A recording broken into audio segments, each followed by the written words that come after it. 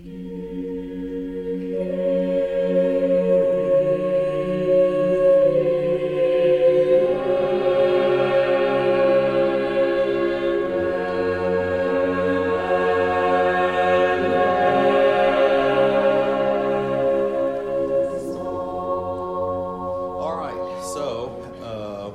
far, John has illustrated his main theme, which is life, in the prologue, and then he has gone on to illustrate his triad of sub-themes. There's somebody in a PT Cruiser.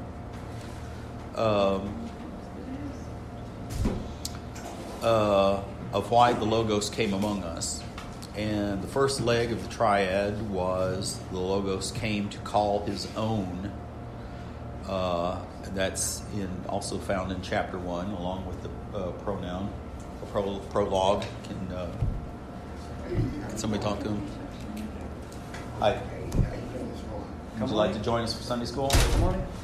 I got a little problem this morning. Okay.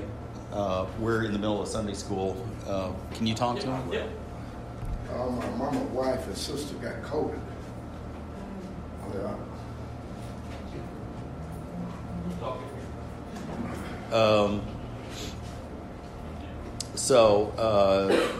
And this is the theme being the just the basic redemptive work. And then the second leg of the triad is the Logos came to purge and fulfill Judaism, which we saw in chapter 2. And this overall theme is his relationship with the law and Moses, and how does really Moses and the law fit into the work of the Christ? In Matthew 5:17, Jesus says, "Do not think that I have come to abolish the law or the prophets. I have not come to abolish them, but to fulfill them." So that's what the second leg of the triad will be about. And then he gave us an overview of the third leg of the triad, which was to show himself as God the Son. And that was in chapter 3. And he spoke authoritatively to Nicodemus about mysteries. This was an illustration of Isaiah 55:8. "For my thoughts are not your thoughts, neither are your ways my ways." So he was giving Nicodemus a very succinct example of that. And coupled with this was Epiphany through the Baptist. Again, I mentioned this last week, but again, Matthew 3:16 and 17.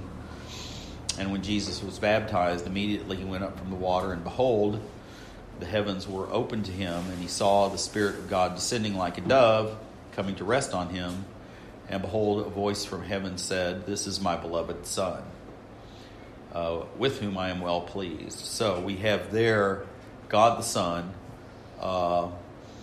and coupled with that, with John the Baptist's language that he was using, Jesus taught about his creative work in preparing his bride.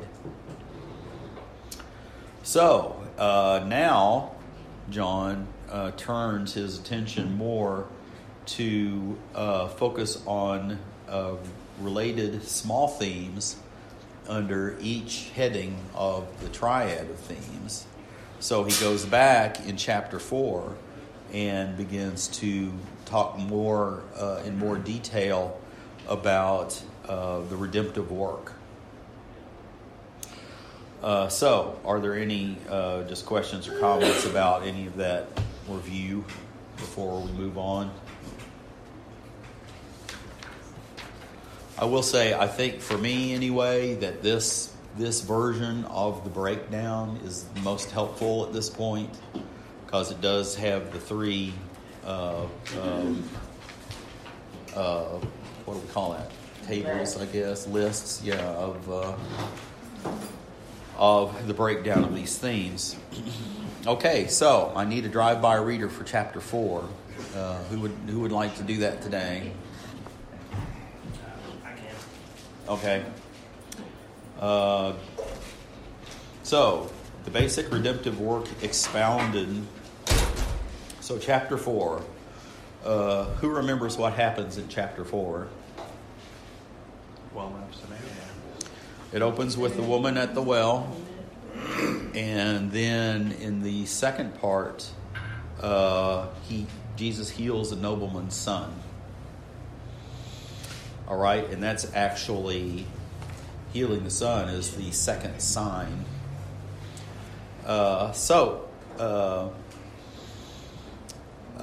Connor, why don't you go ahead and read chapter 4, verses 7 through 10. A woman from Samaria came to draw water. Jesus said to her, "Give me a drink," for his disciples had gone away to the city to buy food.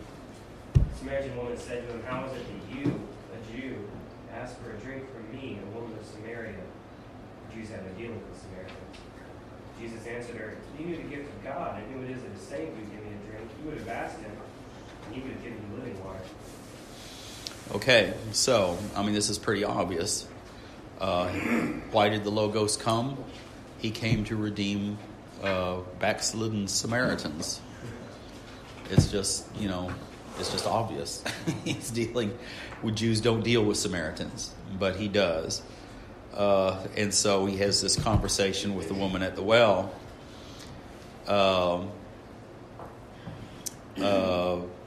Connor, now pick up verses 12 and 14, please.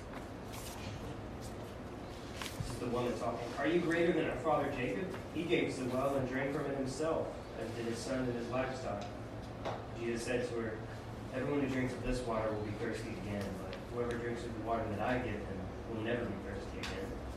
The water that I will give him will come in him a spring of water, welling up to eternal life." Okay, so this is the second time now that John has brought up Jacob. Anybody remember the first time? It was an oblique reference to Jacob. It was in chapter 1. He makes a reference to Jacob's ladder, and he does this in chapter 1 to Nathaniel. So now he's brought it up in this conversation with the woman once again. And again, just as he promised Nathaniel that he would see angels ascending and descending on the Son of Man, as opposed to Jacob's ladder. Here he says, well, you're invoking Jacob's well. The water from my well is better. So once again, it is something better is here. So he's consistent with this message that he has. And John brought that up. John brought up Jacob when he was when Jesus was calling his Jewish followers. Here he is again as Jesus is calling Samaritan followers.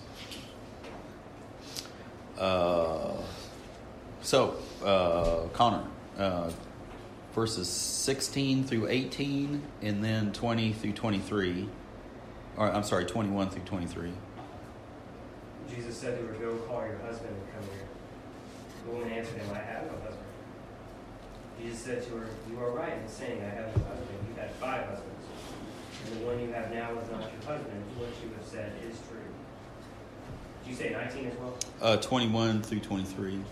Jesus said to her, "Woman, believe me, the hour is coming when neither on this mountain nor in Jerusalem will you worship the Father. You worship whom you do not know. We worship what we know, for salvation is from the Jews. But the hour is coming, and is now here, when the true worshipers will worship the Father in spirit and truth. For the Father is seeking such people to worship him." Okay, so this is also, these verses are similar to the cleansing of the temple and the dialogue with Nicodemus. Jesus calls out sin, the woman and her various husbands, and the man she is living with now, and he calls out empty worship, the debate about where they should worship. The Samaritans worshipped in the high holy places in the countryside, and the Jews worshipped in the temple. But Jesus tells her that's all empty, and what I'm calling is people to worship in spirit and truth. And he offers grace. He calls out sin and disobedient worship, and he offers grace and true worship. He is the true food and drink, which we see in verses 39 through 42. Many Samaritans from that town believed in him because of the woman's testimony. He told me all I ever did. So when the Samaritans came to him, they asked him to stay with them, and he stayed there 2 days. And many more believed because of his word. They said to the woman, "It is no longer because of what you said that we believe, for we have heard for ourselves, and we know that this is indeed the Savior of the world." Yes, so he has called his Jewish followers. He now has Samaritan followers, and they confess that he is Savior of the world. It's a pretty big confession. That's a pretty big confession. Now, I should have mentioned earlier. Let me go ahead and read this. Going back to chapter 1, verses 11 through 13. He came to his own, and his own did not receive him. But as many as did receive him, to them he gave the right to become children of God, to those who believe in his name, who were born not of blood, nor of the will of the flesh, nor of the will of man, but of God. So that's the redemptive work in a nutshell.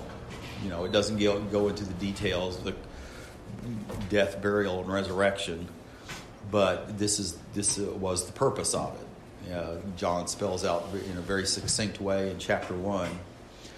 Then he starts to call his Jewish followers, and now he's calling his Samaritan followers. So, any thoughts about any of that before we move on?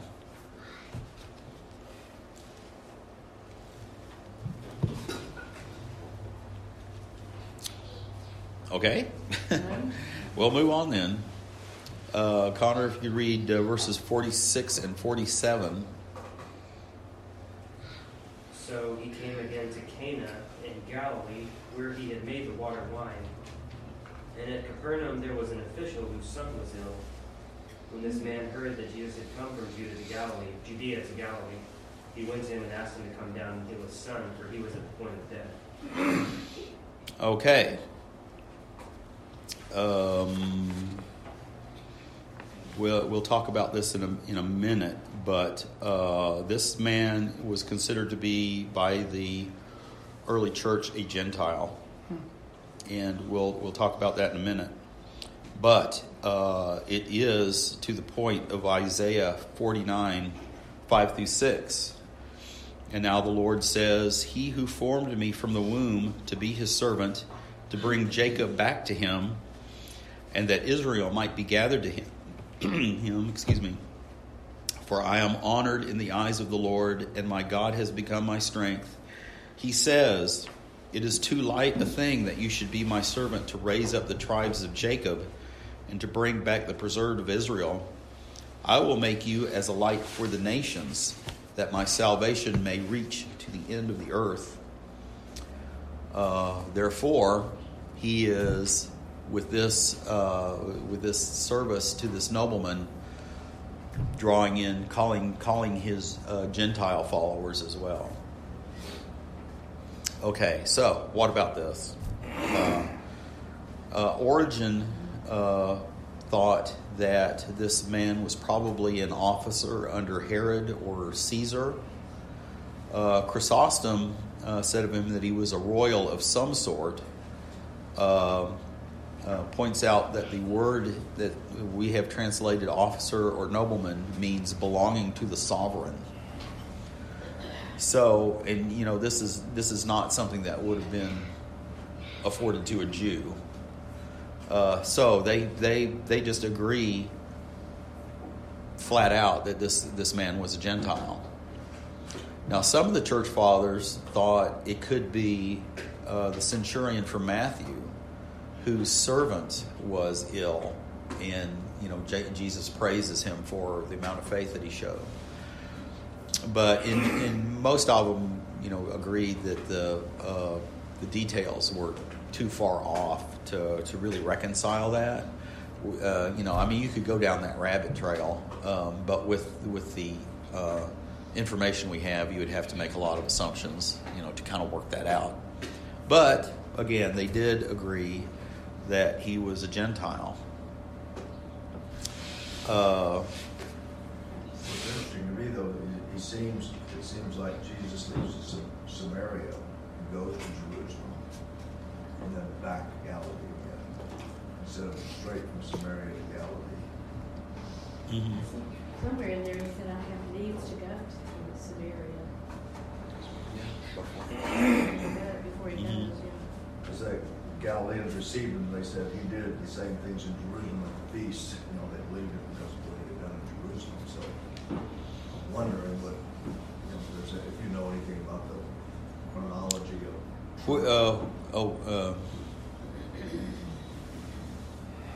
Yeah, I don't know what that references to. Again, there's no chronology in John.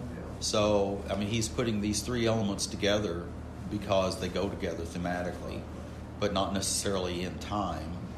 So Jesus may have been in Jerusalem a number of times before this and done a number of works. It's specific to say the Galileans believed in him because of what he had done in Jerusalem. Yeah. I mean, I don't know that there is, a clear explanation of that. It may have been that the meeting with Nicodemus was in Jerusalem. I mean, we just don't know. Yeah, because I know, they possibly have him in Capernaum at that time. Right. You don't know where that took place. No, or when. So. So anyway, John arranges things according to his purposes rather than necessarily according to time. There is a connection to the wedding in Cana here. Connor, if you could read 46 through 50. I just did, I think. This is where he goes to Cana. Another reference. 46 through 50. No, that's right. Again to Cana in Galilee, where he made water wine. At Capernaum, there was an official whose son was ill. When this man heard that Jesus had come from Judea to Galilee, he went to him and asked him to come down and heal his son, for he was at the point of death. So Jesus said to him, unless you see signs and wonders, you will not believe. The official said to him, Sir, come down before my child dies. Jesus said to him, Go, your son will live. The man believed the word that Jesus spoke to him and went on his way. Yeah, a little bit of overlap there. Sorry about that. But here again, you see that a man makes a request of him, like Mary at the wedding, and he pushes back. But he does what he asks anyway.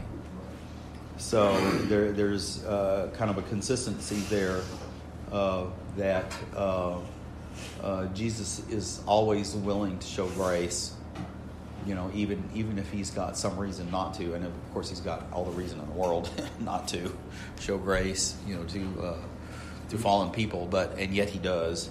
And who knows, that wine story that took place there in Cana might have spread out. This guy might have been going down and tasted a little bit of that wine over.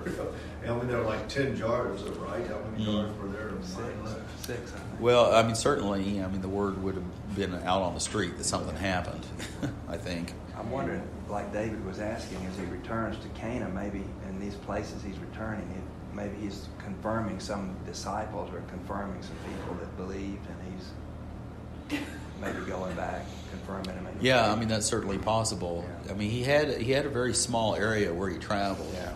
And when he was going through these different towns and cities constantly, it seems. I don't know if anybody's tried to track that down. That's where the chronological Bible might become interesting. So I have one where it just puts all the four Gospels in chronological order, or at least tries. It's probably impossible. Craig, there's this thing in John that I see repeatedly, and I noticed it here in this section too, where the signs and wonders are almost treated negatively. Jesus he looks at this official and he's like, you're only going to believe because I'm doing the sign. Right. It's like, It's almost annoying. Uh-huh. And you see that again throughout. I mean, the story of Thomas and John 6. I mean, all of these sections talk almost negatively about the signs and wonders. Mhm. Well, that's actually to your point with Yeah. these themes. The signs and wonders are only there as a means to an end. Right. Right, and that's to display something about Christ. Mhm. And then you leave a sign of wonder because you've got what it's about. So that, I mean, that's to your point that this is all, this is a thematic approach where the miracles that are talked about in this gospel are there for specific reasons. And the point isn't to get caught up in the miracle. Right. They're seeing the trees, but not the forest. Yeah. But, like he says, unless you see signs and wonders, you will not believe. But right down, the man believed, even without Jesus going to touch Doing his it, son and begging doing him to it. come, but he Well, won't He come. did believe. He challenged them. Yeah, I mean, what do they believe in at this point? And plus, Who knows? we have no idea what the tone of voice sounds Right. like at this particular moment. No. We have to read into that, Mhm. so what it infers. But one of the first things that John writes about Jesus is he did not give himself over to men because he knew their hearts. So this father may have just been desperate for his child to get better Sure. and not believe anything else. He's just Well, at he the knows point that of Jesus- desperation. Yeah, he knows that Jesus can heal. He's got to have heard all He does those miracles, things. Yeah. What's interesting, I almost hear a conversation where he says, "Hey, you were the guy that turned water into wine, man. You can do it. Come on now." Well, there's that other father he said, "I believe, Lord, help thou mine Yeah. unbelief." Right. That's His Yeah. belief was true, but I it love was that guy. imperfect. He didn't I know. know what I. I love that guy. I do Oh too. my God, yeah. I mean, he was relate. very honest You about should all be himself. very grateful for that verse. Yeah. Yeah. Yeah. Yeah. Yeah, absolutely. Yeah, but I do agree. That's something that John touches on over and over again. That Jesus is very challenging toward even his followers, and it comes up really bad in chapter 6. So much Goes really bad. God is always challenging our belief in a lot of ways. Isn't it Yeah. doctrine that God tests our faith? Certainly, That's doctrine. yeah. I mean, that's what this life is all about. How well can you cling to your faith? And he allows spiritual attack for that reason. God sees the heart. And that makes me, I mentioned that Acts 17:26-27 all the time. But it says he did this so that men would seek him. And, hoping that they would look for him and find him. Well, I'm going to move on now, and I'm going to jump to chapter 12 here and read you 20 through 23. Now, there were certain Greeks among those who came up to worship at the feast. Then they came to Philip, who was from Bethsaida of Galilee, and asked him, saying, "Sir, we wish to see Jesus." And Philip came and told Andrew, and in turn Andrew and Philip told Jesus. But Jesus answered them, saying, "The hour has come that the Son of Man should be glorified." What's the reference here? That was 12:20 through 23. John, Yeah. So Jesus' answer there to the Greeks indicate that was the correct hour for him to address Gentiles. Of course, it was not in the way that the Greeks were looking. They wanted to have a nice conversation over coffee or something, but he was going to address Gentiles as well as everyone else with the cross. So, Connor, if you could read verse 52 back in chapter 12 4. or 4. John 4, verse 52. Yeah. This is still the nobleman's son. So he asked them the hour when he began to get better. And they said to him, yesterday at the 7th hour, the feeding. So the 7th hour, what was Christ doing on the 7th hour on the cross? He had released his spirit and he was at rest. So It starts at 6 hours. And his death is what offers healing, complete healing to the whole world. So we've got, this may seem like a stretch, but we've got John said that John reported about the hour of the child's healing for a reason. So we've got kind of a connection there to the redemptive work, the hour of Jesus' death on the cross. What's amazing is this royal official, he had to travel a whole day to talk to Jesus, and then a whole day back. Mm-hmm. Because it happened the next day. It happened. He found out about it. Yeah, he found out about it a day later. Yeah. So I mean, that says something about the guy's faith. I don't know where he was. Yeah. There's hope. He says, man, I'm willing to take this journey, go spend the night, get to Jesus, talk to him, go back home, spend the night someplace, get back home the next day. Yeah. Well, and I didn't ask Connor to read this, but the next verse is, so the Father knew it was at the same hour which Jesus had said to him, your son lives. So he was asking for that very reason, and he got his confirmation. It was at Jesus' word, a day's travel away. As far as the centurion and his servant goes, that story goes, one of the commentaries that I've read about that points out that he did not want Jesus to come because any doctor could come and work on the guy and maybe heal him. But he knew that Jesus didn't have to be there. All he had to do was speak it. You might have known this guy. The guy said, man. Well, I mean, this is one of the reasons why he can throw miracles across time and space. This is one of the reasons why some fathers thought it was the same guy, because of the similarity, similarity in the story. There are other dissimilarities, but anyway, I mean, that's another statement of faith on wanting to confirm it. That he didn't just blow it off and said, "Well, I guess he would have gotten better on his own." Get the feeling there was a lot of travel between Galilee and Jerusalem. Oh, certainly. Yeah. A lot of going back and forth. So, this is the end of that chapter, but we see this pattern of Jesus collecting new believers follows the same process that he gives to the apostles in Acts 1:8. But you will receive power when the Holy Spirit has come upon you, and you will be my witnesses in Jerusalem and in all Judea and Samaria and to the end of the earth. So, Jerusalem, Jews, Jerusalem and Judea, Samaria, Samaritans, and the ends of the earth, all the nations. So he follows the same pattern in his own calling of people.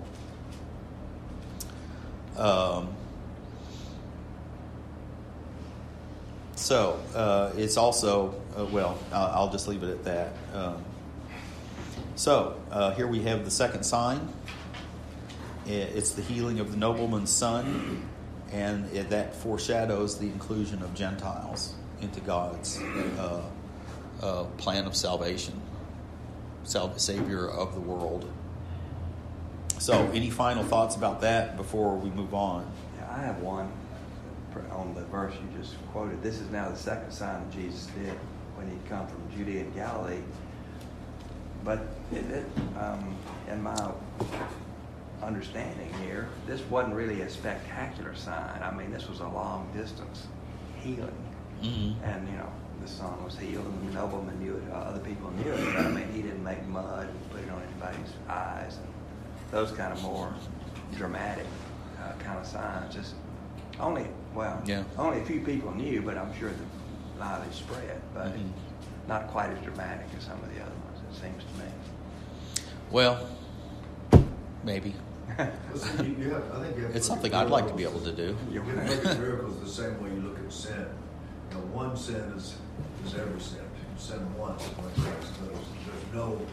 can't throw one sin against another. They're all Can't weigh the scales. Miracles can't say, oh, this is a little miracle. Or Well, a that's minor true. miracle. Versus a miracle is a miracle. You know what I'm saying? Right. But it wasn't flashy. Yeah, you're No, right. I'm I'm just feeding saying, this is 5,000 not your people typical, with fish. this is you know, not so. your typical healing crusade. Well, it wasn't calling somebody out of the tomb. Yeah, something like that. But it's at this point where John stops numbering the signs. Where he starts numbering? Stops. Oh, He really? He just does number 1 and 2. Oh, really? Yeah. No So I mean, it's a sign because he said it was. I agree. We'll take I'm John's just- word for it. just saying. But then the others were kind of decided on by the early church. Well, this has to me, is somewhat incredible because it happened, it happens at a very specific hour. He finds out the next day the slaves come running to him. Sure. I'm telling him, he asks him, when did it happen? You talk about confirmation of your belief. Think about it. Here God, Jesus just sends him on his way almost indignantly. And so, but he said when he gets there, he says, oh, it happened this hour. Because the people broke. It's like, whoa, who is this guy?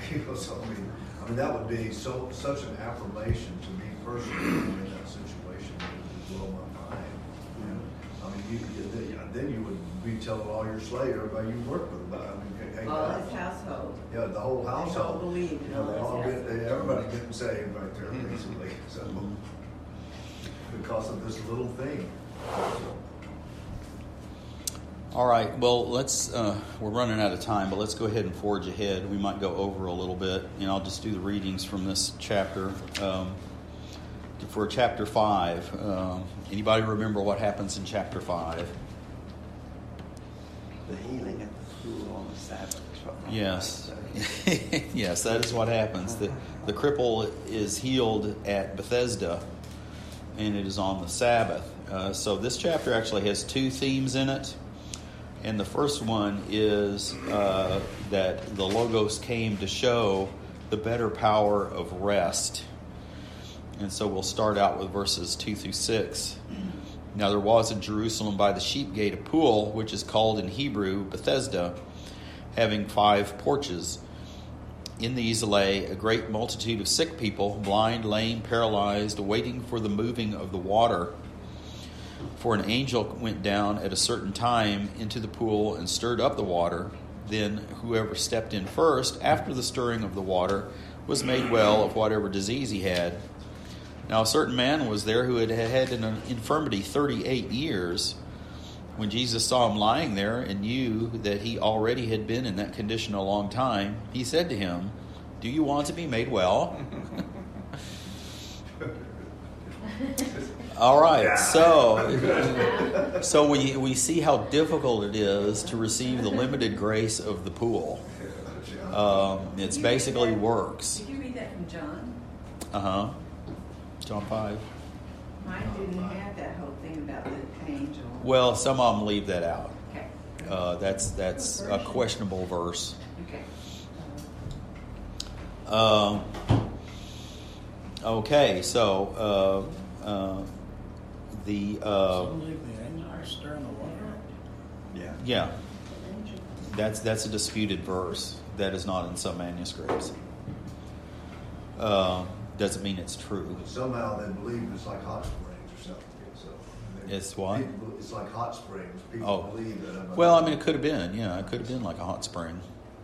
But for some reason, there was a tradition had come up that you had to get in first. So anyway, it was surrounded by superstition and a lack of power. It was works basically, and if you weren't healed, you could blame it on, well, I didn't get in fast enough. When we did this, we did a play based on the Gospel of John a number of years ago. It was a great play, but when we at the sales, we had people out there with all their wares selling little bottles of Bethesda boiling water or something. We captured, Which is logical. Your cloths and. I mean, I'm guessing there was a lot of that going on. I got angel stirred water here right now, man. So, what is Jesus' response to him? In verses 8 and 9, Jesus simply said to him, "Rise, take up your bed, and walk." And immediately the man was made well. He took up his bed and walked. and that day was the Sabbath. And John makes a point of saying on the Sabbath, it is all about us laying down works based in basing our hopes in His work. I'm always struck about how many times it mentions that, that it's like Jesus deliberately doing these things on the Sabbath. He deliberately does it. Well, the interesting thing about John is this is the only place where it's an issue. In John. This right here. Yeah. Now it is mentioned when the man was born. Man who was born blind is healed. That was also on a Sabbath. Yeah. But it's just kind of a throwaway statement. Yeah. It doesn't become an issue. Here it's a big issue. Maybe it's in Jerusalem. Maybe. John leaves a lot to the synoptics. He assumes you all know the synoptics. You know the story. So I'm not going to go over this stuff again. But this he is acknowledging now. Yes, and this is part of the themes of this book, which we're not going to get, or chapter, which we're not going to get through. I'm going to end with the first theme, which is I'm pretty short on that. The point here at the beginning is laying down our works, and our healing, at all levels is on Christ's work, and His grace is abundant. There's no getting down in the pool. There's no even sitting next to the pool. It's just take up your mat and go and walk. And it is a violation of the Sabbath. And this will lead to the next. It was a violation of the Pharisees' view of the Sabbath. Well, it was not only that Jesus did something on the Sabbath, but He told somebody else to do something. Yeah. Take up your mat and walk. Gosh. What about that? Yeah, it's a Just get up and walk. yeah, it's a complete accusation against what extra law around the Sabbath had become. The Pharisees seemed to recognize that it was a real miracle, and yet it did not impress them.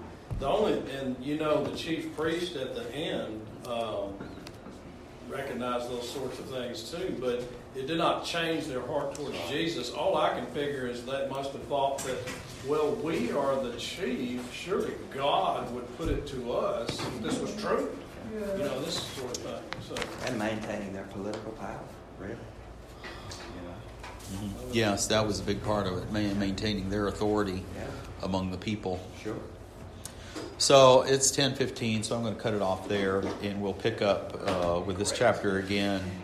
Nagash is going to be here next week, so we'll pick up again on the following Sunday. Who's going to be on the Nagash. Thanks for your work.